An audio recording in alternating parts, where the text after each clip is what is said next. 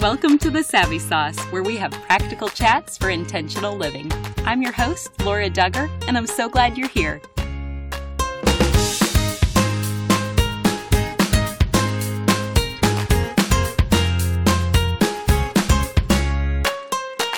I want to say thank you to our sponsor, Peoria Christian School. They are raising a generation of 21st century Christian leaders right here in Central Illinois. Visit their website at peoriachristian.org. Thanks for your sponsorship. I'm excited to introduce you to our energetic and knowledgeable guest, Rob Rienow. We are going to chat about a worthwhile vision for your family and simple ways to make this vision a reality. Here's our chat. Welcome to the Savvy Sauce, Rob. Thank you very much. I've been looking forward to this. Well, let's begin with you just sharing a bit about your background with us. Well, sure. I grew up in Connecticut, and when I was born, neither one of my parents were Christians, didn't come from any kind of like spiritual background or generations of believers. My mother was my father's fourth wife. My father was my mother's second husband. And very soon into their marriage, things started falling apart, not surprisingly. And it was when I was 3 months old that God worked a miracle in my mom's life and brought her to faith in Jesus. And so she was like the first Christian in our whole family tree. And she led me to the Lord when I was a little boy. She led my older brother to the Lord. My parents got divorced when I was 15, though, because my dad was an atheist. My dad was a secularist, kind of thought that my mom had become a Jesus freak person. And he actually had extra relationships outside the marriage, which brought their marriage to an end. And it was really through that kind of dark time in my life that God gave me a heart for youth ministry and family ministry. So I left Connecticut, went out to Wheaton College, met my wife Amy in graduate school there. And Amy and I now just celebrated 25 years of marriage together. We have got 7 children, 4 boys and 3 girls, 2 college, 2 high school, 3 elementary school. And together we lead an organization called Visionary Family Ministries, trying to equip Christians to live for Christ in the hardest and most important place to be a Christian, which is home. So we've been doing this ministry full time for the last 10 years. Well, you definitely have a gift for casting vision. So will you start us off today by answering what you believe is God's grand vision for the home? Sure. Well, that's a big question. And I guess the answer starts with a lot of brokenness in my life. When Amy and I got married, I'll speak for myself. I really had no clue about what the purpose of family was. I didn't really have any clue about what the purpose of marriage was or being a husband was. I mean, I was a Christian. She was a Christian. We both had good intentions. So what else do you need? But we quickly realized that because I didn't have any clear understanding of why even God created the family, why God created marriage, why God would even give us children, we were really floundering. And at the 10-year mark of our marriage especially, God had to do a real work in my life. This was 2004. I was a youth pastor for those 10 years. And so as a youth pastor, like the number one mission of my life is passing my faith to other people's children. So I'm going to pray with other people's children, read the Bible with other people's children. And I had a real mission to help everybody else's kids follow Jesus. But the problem was I didn't have any mission, sense, calling, purpose to do that with my own kids. So I was a very passionate leader at church, and I was very, very passive in my house. And it was that summer of 2004 that God really brought me to a place of repentance over my lack of leadership in my home. And it was that summer that through this scripture, Deuteronomy chapter 6, that God convicted me about what the purpose of our family was, what God's grand vision for the home was. Deuteronomy 6 is the great commandment. Love the Lord your God with all your heart, with all your soul, with all your strength. These commandments I give to you today are to be upon your hearts. And, Christians, if they've been around church before, they're familiar with that. But the next thing God says there is he turns our attention to the home. He turns our attention to parenting. He says, teach them diligently to your children and talk about them when you sit at home. The them there is the word of God, the things of God. So it's like, if you want to love me, mission number 1, help the kids love me. If you want my word in your heart, mission number 1, help the kids and grandkids have my word in their heart. And then as we began to dive into the scriptures on this and realizing that God created our family, like his purpose of the family is to be a disciple making center. Like it is the number one place, especially for kids, that they get shaped in their faith and shaped in their heart, and that God had brought us together not just to have a home or have a family, but that he created our family to advance his kingdom in the world. And I love that you've already mentioned the strategy that scripture lays out for us to move in that direction, and it's talk about it. But then will you also teach about the 4 power-packed opportunities of the day when we can talk about it, which you've mentioned you've seen sociologically across all cultures? Yeah, so right there in Deuteronomy 6, God gives us a little bit of an action plan for how we can, as messed up parents, begin this process of helping our kids follow Jesus. And it's not a magic formula. It's not a do 1, 2, 3, and all your kids are going to love God and follow him forever. It's not you need to be a perfect Christian so you can help your kids be perfect Christians, because that's crazy. But there are 4 really specific things that God says there in Deuteronomy 6. And again, it wasn't until I was married 10 years that we had 4 children that I even saw any of this stuff. So again, back to Deuteronomy 6, love the Lord your God with all your heart, with all your soul, with all your strength. These commandments I give to you today are to be upon your hearts. Mission number 1, teach them diligently to your children. And then these 4 power-packed moments. Talk about them when you sit at home, when you walk along the road, when you lie down, and when you rise up. God gives these 4 specific moments of the day where he says this is a great time to have a spiritual connection with your kids. So I'll go through them real quick. The first one, talk about God's word when you sit at home. Down through the centuries, this has been called family worship. Maybe we call it family devotions, like the few moments of the day where the family gets together for a few minutes of bumbling, stumbling prayer, bumbling, stumbling Bible. But it's like a spiritual meal for the family. The next one, God says, is talk about him, talk about his word when you walk along the road. Back in ancient times, if you were going from travel soccer in Jericho to violin lessons in Jerusalem, you are going to walk. So that was their transition time. And God says, hey, this is a great time for a spiritual connect with the kids. So for us today, that'd be car time, looking for opportunities in the car to have a spiritual conversation. Sometimes for us, when we pull out of the driveway in the morning, it's something like this. God, would you please use our family as a light for Christ to everybody that we're going to meet today? Maybe it's as simple as putting some Christian music on in the car, or asking a child, how can I pray for you today? But just using that captive car time, that windshield time, as a chance for a spiritual connection. And then those last 2, to have a heart connection when you lie down and when you rise up. Last few moments of the day, spiritual connection with the kids, a prayer time. We do a blessing before bed. That's what we do in our house. And then first moments of the day, encouraging our kids and encouraging us to grab the first moments of the day. God always wants the first things, to have a moment of prayer, a moment of scripture, a moment of spiritual conversation. Oh, that's good. You know, it's been more obvious as a parent for my own walk to be in the Word first thing in the morning, but I haven't considered as much influencing my children to do that for their first thing in the morning. Do you have any other examples of what you and Amy do right before bed with that tender time with your kids, or first thing in the morning? Sure. Yeah. Well, the bedtime one is great. And one of the things that parents recognize is that oftentimes there's an extra warmth or extra closeness with their children right before bedtime. So maybe the elementary kid's a little bit more cuddly at bedtime, or maybe your high school student, they're willing to have a conversation at 11 o'clock at night that they were never willing to have at 2 o'clock in the afternoon.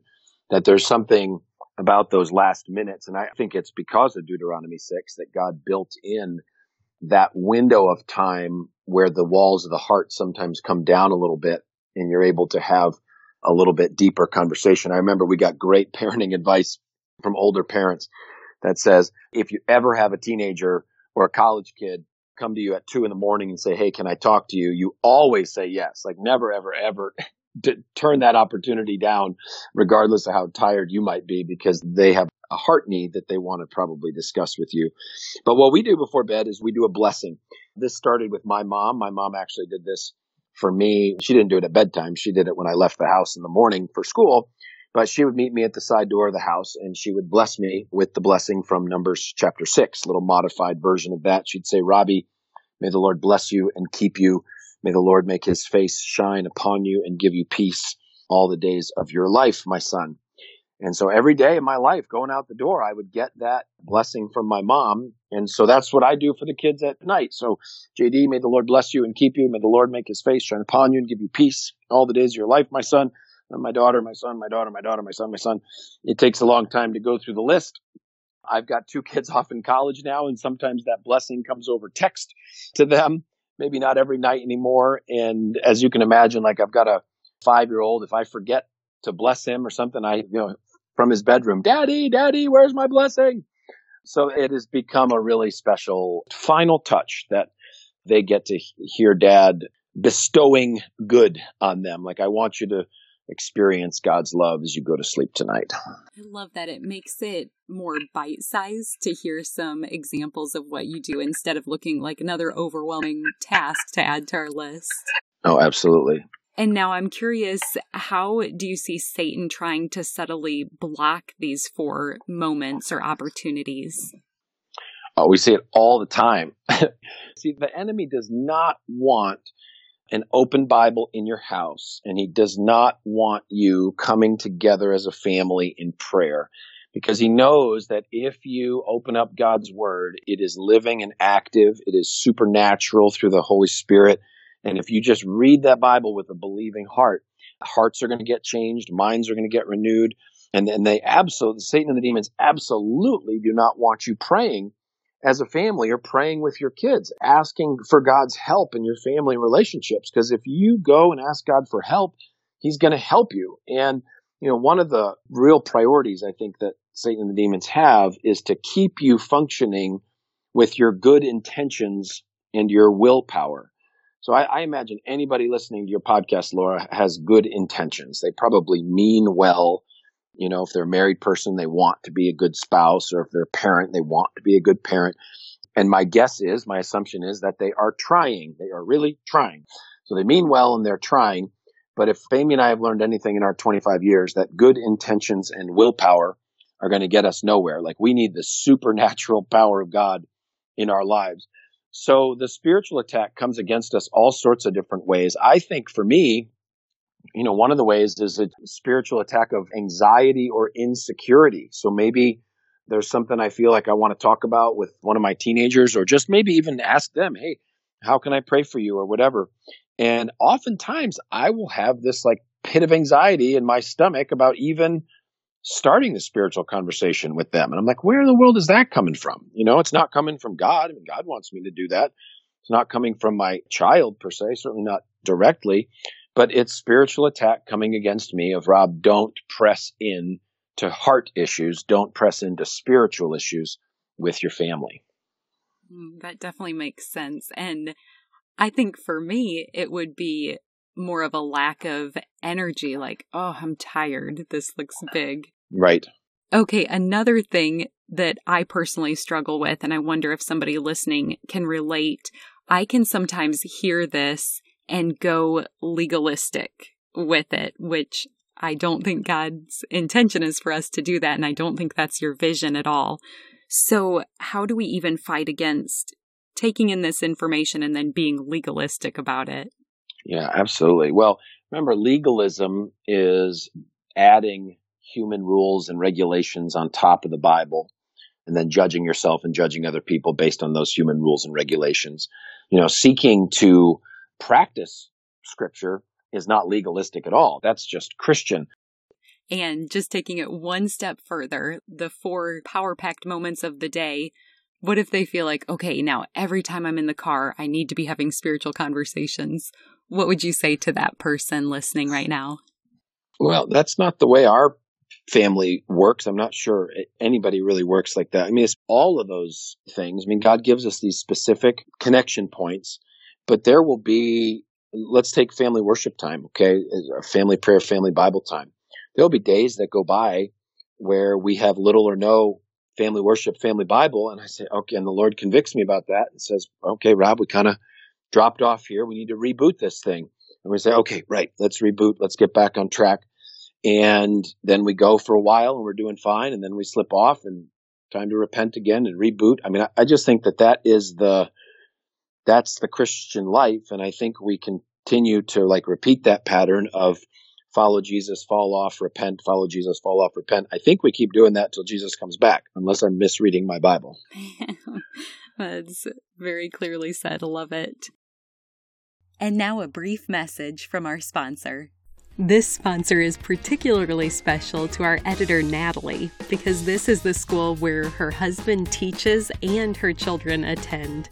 Peoria Christian School, grades pre-K through 12, offers a Christ-centered, award-winning education for students. They believe eternity matters, and so they want to share the importance of knowing the Lord personally. PCS supports the Christian home and church by teaching from a biblical worldview. Their caring faculty and staff infuses God's truths through every area of the day, not just in daily Bible classes or in weekly chapels. Peoria Christian students engage in active learning through STEAM, bring your own device in high school, and so much more. The Peoria Christian Elementary School was named a 2017 National Blue Ribbon School of Excellence, and the high school was named a 2018 National Blue Ribbon Exemplary High Performing School. PCS students grow in every aspect through their safe environment as teachers share their faith throughout the day. It is another place where your student hears and sees how to live with a Christ-like attitude and develop biblically based character. The students are academically challenged and spiritually equipped for the next phase of life as lifelong learners. Peoria Christian School is raising a generation of 21st century Christian leaders. Visit their website at peoriachristian.org and schedule a campus tour today. Thanks for your sponsorship. Now, today we aren't only talking about our little nuclear family, so who else do you think God gives supernatural influence to? Well, in the Bible, family is much broader than parents and children in the home. You've got incredible impact of grandparents and great-grandparents from the standpoint of multi-generational faith. Now, again, in my family, with my mom being the very first Christian in our family tree, I didn't have any Christian grandparents. Matter of fact, I only had one living grandparent while I was growing up, and she did not have an active faith in Jesus, my grandmother. And so for a lot of your listeners, they may have kids who have believing grandparents, or maybe they are grandparents themselves. And the Christian vision for grandparenting is so different than the world's vision. In fact, the world's vision for aging is that the older you get, kind of once you hit retirement age and beyond, it's sort of well, thank you for participating. We'll take it from here. In other words, your influence, your purpose is diminishing as you age rather than increasing. The biblical vision is that the older you get, and especially as grandbabies come into your life, the greater your ministry becomes because more souls have been entrusted to your care. And there's so many scriptures that speak about this power of multi-generational faithfulness. You know, right before Deuteronomy 6, in Deuteronomy 4:9, God specifically says to the people, talk to your children and your children's children about the Lord and about his word. And so if you're out there and you're listening and you've got those grandkids, just recognize that your ministry for God is increasing. You're becoming more of a spiritual matriarch and patriarch in your family tree, not decreasing. And I remember hearing you talk one time just saying that means everything we're doing daily, from diaper changes to curfew discussions, all have an impact on our unborn grandchildren and great-grandchildren.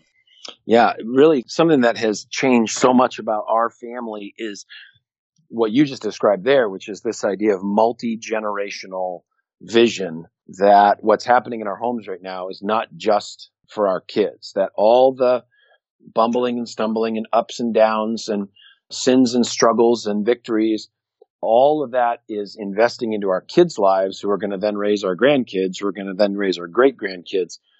And we need to have that multi-generational vision, especially when things are hard in our families. And they're hard a lot. There's 9 sinful people in my house, so that makes lots of sin and lots of problems. And we have daily problems that we need the grace of God for. I remember an illustration from Chuck Stecker that always stuck with me. He said with Christian parenting vision that we want our ceiling to be our kids' floor, which is, by the grace of God, what we want is that our best, okay, which is not very good, unfortunately, but we want our best as far as faith and as far as character to be the starting place for our kids. That if there's any patience in my life, of which there is little, but if there is any, then I at least want my kids to have that much patience, and I want them to have more. If there's any love for God in my life, I want them to have at least that much, but actually I want them to love God more. If there's any faithfulness as a husband, as my sons see that, I want them to be better husbands than me, so that we have this vision of generational progress. And I love that picture that you tie in. After hearing a message like this, what do you think is the responsibility then for both the young and the elderly? Well, the world gives this very anti-biblical picture of aging. So one is, as we age, we have less and less calling, mission, and responsibility. And then going along with that, of course, the world says that the younger generations should not look to the wisdom of the older generations, that we should just take it ourselves and ignore whatever has gone before, because we know better after all. So as far as a call to younger generations, one of the things that we've done a couple times, and we actually need to reboot it, and Laura, your kids are a perfect age to do this. I don't know if there's grandparents in their life or not, but doing some interviews with grandparents, asking the grandkids to come up with questions. What was life like for you growing up? What were some of the most important lessons that God taught you in your life? If you had to do it over again when you were this age, what would you do differently? What's something about God that you want us to remember? And to videotape those interviews so that there is an honoring and an active seeking of the wisdom of grandparents or aunts or uncles. And then you asked about, well, what should the older generations be doing? Just beginning with prayer. God, give me a heart as a spiritual matriarch, a spiritual patriarch in my family, that I would accelerate my ministry to the generations, not slink back. It's not time to go to Florida and collect shells. Now, there's nothing wrong with going to Florida. There's nothing wrong with collecting shells, but that's not priority one. I mean, if you've got grandkids somewhere in the world, priority one is doing everything in your power to impress the hearts of those grandkids with a love for God and serve as really special mentors for them, playing a totally, totally unique role. We talk about God has called parents to be the primary spiritual influencers of their kids. But if you lock yourself in the room with the Bible and you say, okay, well, if parents are primary, who's number 2? Well, number 2 would be grandparents. And that's a vision I think in the church we really need to reclaim. I'm all for spoiling grandkids. I think it's fantastic. My oldest son is engaged. They're going to get married next year. So God willing, I'll have grandbabies here at some point. I hope I'm one of those granddads that spoils them. Not spoil in the sense of give them a sense of entitlement, but just pour on a tremendous amount of love and pour on a tremendous amount of heart connection, really trying to build a relationship with them and communicating to these grandkids that Amy and I, as your grandpa and your grandma, or whatever names that we're going to get, that we love you and we are totally committed to you. Here's a phrase that as a grandfather, I am not going to use, okay? You'll hear this a lot.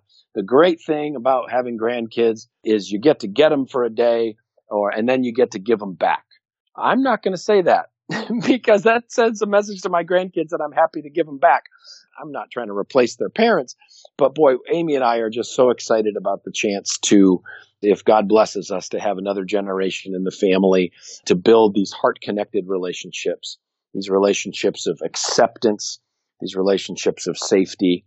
And we want to be godly supports to our children in raising their kids. We want our children to be parents. We have no interest in being parents again in that sense, right? And usurping our children's jurisdictional authority over their children. But we just want our kids to feel like we are their best friend and greatest support in their parenting journey. Well, and it seems like you and Amy have just stewarded this role of parenting so well, and it's been a tremendous encouragement to others. So I can't wait to see, Lord willing, what he does with the grandparenting for the two of you. And on this topic, do you have any words for those who are in the sandwich generation, still caring for kids at home and also entering a season of caring for aging parents? Yeah, absolutely. Well, first of all, it's an extremely difficult life season because your ministry output and the ministry demands on you are so high. And when I say ministry output, I mean, obviously you have your primary ministry of raising your children, but then you have this secondary ministry, this other biblical gospel ministry of caring for your parents in their old age. And especially as things become complicated medically or financially or with transitions and all that sort of stuff, it's incredibly physically taxing, emotionally taxing, spiritually taxing, financially taxing, all those things. And I would say just very, very practically that it's important during that intense season of ministry that has to be a season of saying no to a lot of tertiary and whatever the other word is, quadrillary, whatever comes in 3 and 4. There's going to be a lot of no's in that season of life. There's going to be a lot of no's to volunteering for the extra stuff at church. There's going to be a lot of no's to signing up for extra jobs or extra work or whatever it's going to be, because you've got all you can do to keep your head above water with primary ministry 1 of your home and primary ministry 2 or secondary ministry of caring for parents. So I think that is an area that a lot of families begin to struggle because they don't say the necessary no's. And I would also say that for a lot of folks that are in the sandwich generation, they have siblings. So in other words, let's say it's there's 3 siblings in the family and they've all got their families, but they're trying to take care of mom and dad. That is an absolutely vital time for the siblings to build as close a relationship as possible and to communicate as much as possible. If they're believers, to begin praying together over text, over the phone, because part of the way the enemy is going to want to mess up that family's ministry is by creating conflict between the siblings as they're trying to care for mom and dad. I think that paints a very real picture so that they can avoid compassion fatigue or burnout. Is there anything that they can also be doing to nurture their own soul while they're in this season of giving? Yeah, I think marriages struggle a lot during that time because there's a basic, the leave and cleave and become one principle. When a young couple gets married, they try to follow that, right? They move out of mom and dad's house, they cleave together, they become one. The term family changes in the sense that when we're growing up, family is our parents and siblings. But if you ask me, how's my family doing? I don't talk to you about my parents and my siblings. I talk to you about my wife and my children. And if you ask, how's your extended family? Well, then I talk to you about my parents and siblings and aunts and uncles. So what happens during those sandwich years is oftentimes the extended family needs, aging parents, is now demanding more primary consideration. And one of the areas that quickly gets attacked or depleted is the marriage relationship. So by soul care, the first thing that I would say would be that is a time to be giving extra investment, if you're a married person, extra investment into your marriage relationship. Otherwise, the demands of caring for the aging parents is going to take a real toll there. Oh, thank you. I think that's really wise. If you've benefited in any way from the Savvy Sauce, we would love to invite you to become a patron. If every listener gave just $1 per month, it would completely offset all our production costs. We want to keep majority of our content free to the public, and one way to do that is with your help. Please consider joining Patreon today and finding out what perks you can receive for pledging $2, $5, or even $20 per month. And Rob, as we're starting to wind down, is there anything else that we didn't cover today that you just have a passion to share with everyone listening? Just an encouragement that God loves your family. He put you together for a reason. Sometimes if you're at a church that does small groups, they put you in a small group, and they say, these are your friends now. And that's fine. And sometimes it works and sometimes it doesn't. But God did that in your life. God put you in a small group.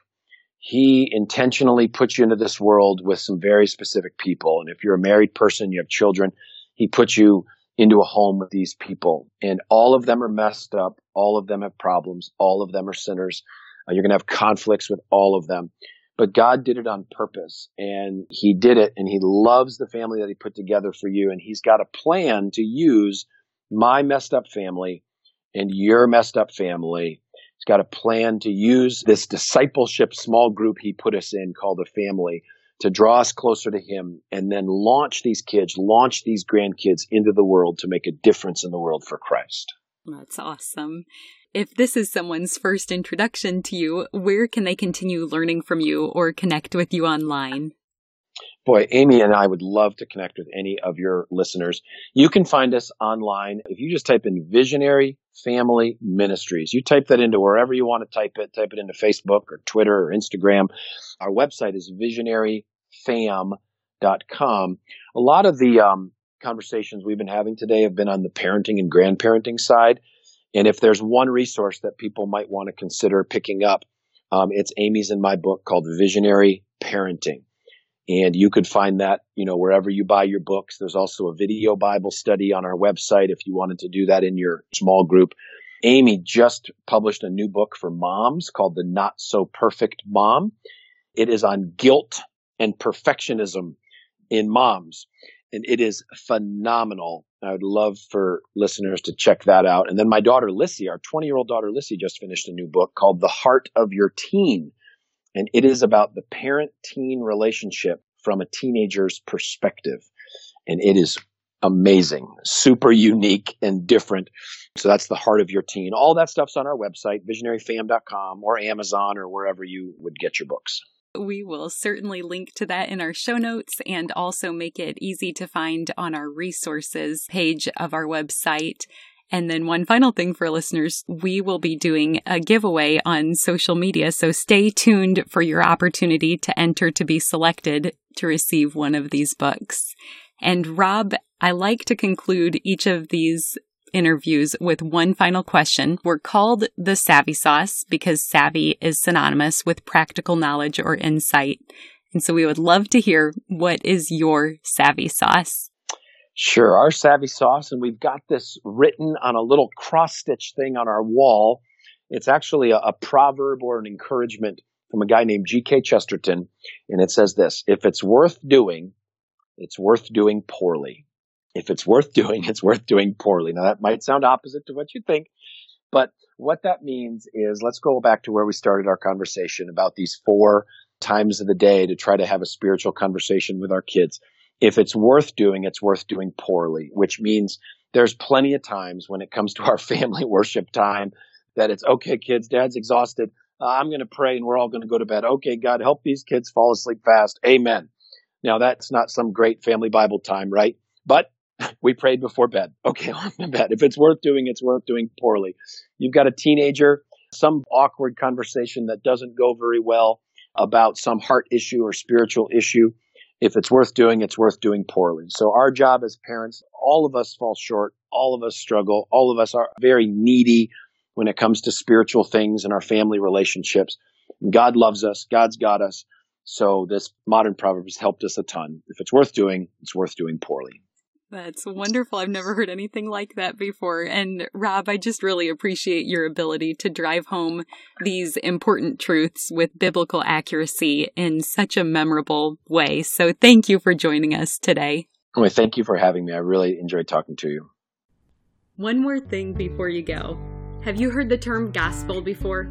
It simply means good news, and I want to share the best news with you. But it starts with the bad news. Every single one of us were born sinners, and God is perfect and holy, so he cannot be in the presence of sin. Therefore, we're separated from him. This means there's absolutely no chance we can make it to heaven on our own. So for you and for me, it means we deserve death, and we can never pay back the sacrifice we owe to be saved. We need a Savior. But God loved us so much, he made a way for his only Son to willingly die in our place as the perfect substitute. This gives us hope of life forever in right relationship with him. That is good news. Jesus lived the perfect life we could never live and died in our place for our sin. This was God's plan to make a way to reconcile with us so that God can look at us and see Jesus. We can be covered and justified through the work Jesus finished, if we choose to receive what he has done for us. Romans 10:9 says that if you confess with your mouth Jesus is Lord and believe in your heart that God raised him from the dead, you will be saved. So would you pray with me now? Heavenly Father, thank you for sending Jesus to take our place. I pray someone today, right now, is touched and chooses to turn their life over to you. Will you clearly guide them and help them take their next step in faith to declare you as Lord of their life? We trust you to work and change their lives now for eternity. In Jesus' name we pray. Amen. If you prayed that prayer, you are declaring, him for me, so me for him. You get the opportunity to live your life for him. At this podcast, we are called Savvy for a reason. We want to give you practical tools to implement the knowledge you have learned. So you ready to get started? First, tell someone. Say it out loud. Get a Bible. The first day I made this decision, my parents took me to Barnes & Noble to get the Quest NIV Bible, and I love it. Start by reading the book of John. Get connected locally, which basically means just tell someone who is part of the church in your community that you made a decision to follow Christ. I'm assuming they will be thrilled to talk with you about further steps, such as going to church and getting connected to other believers to encourage you. We want to celebrate with you too, so feel free to leave a comment for us if you made a decision for Christ. We also have show notes included where you can read scripture that describes this process. Finally, be encouraged.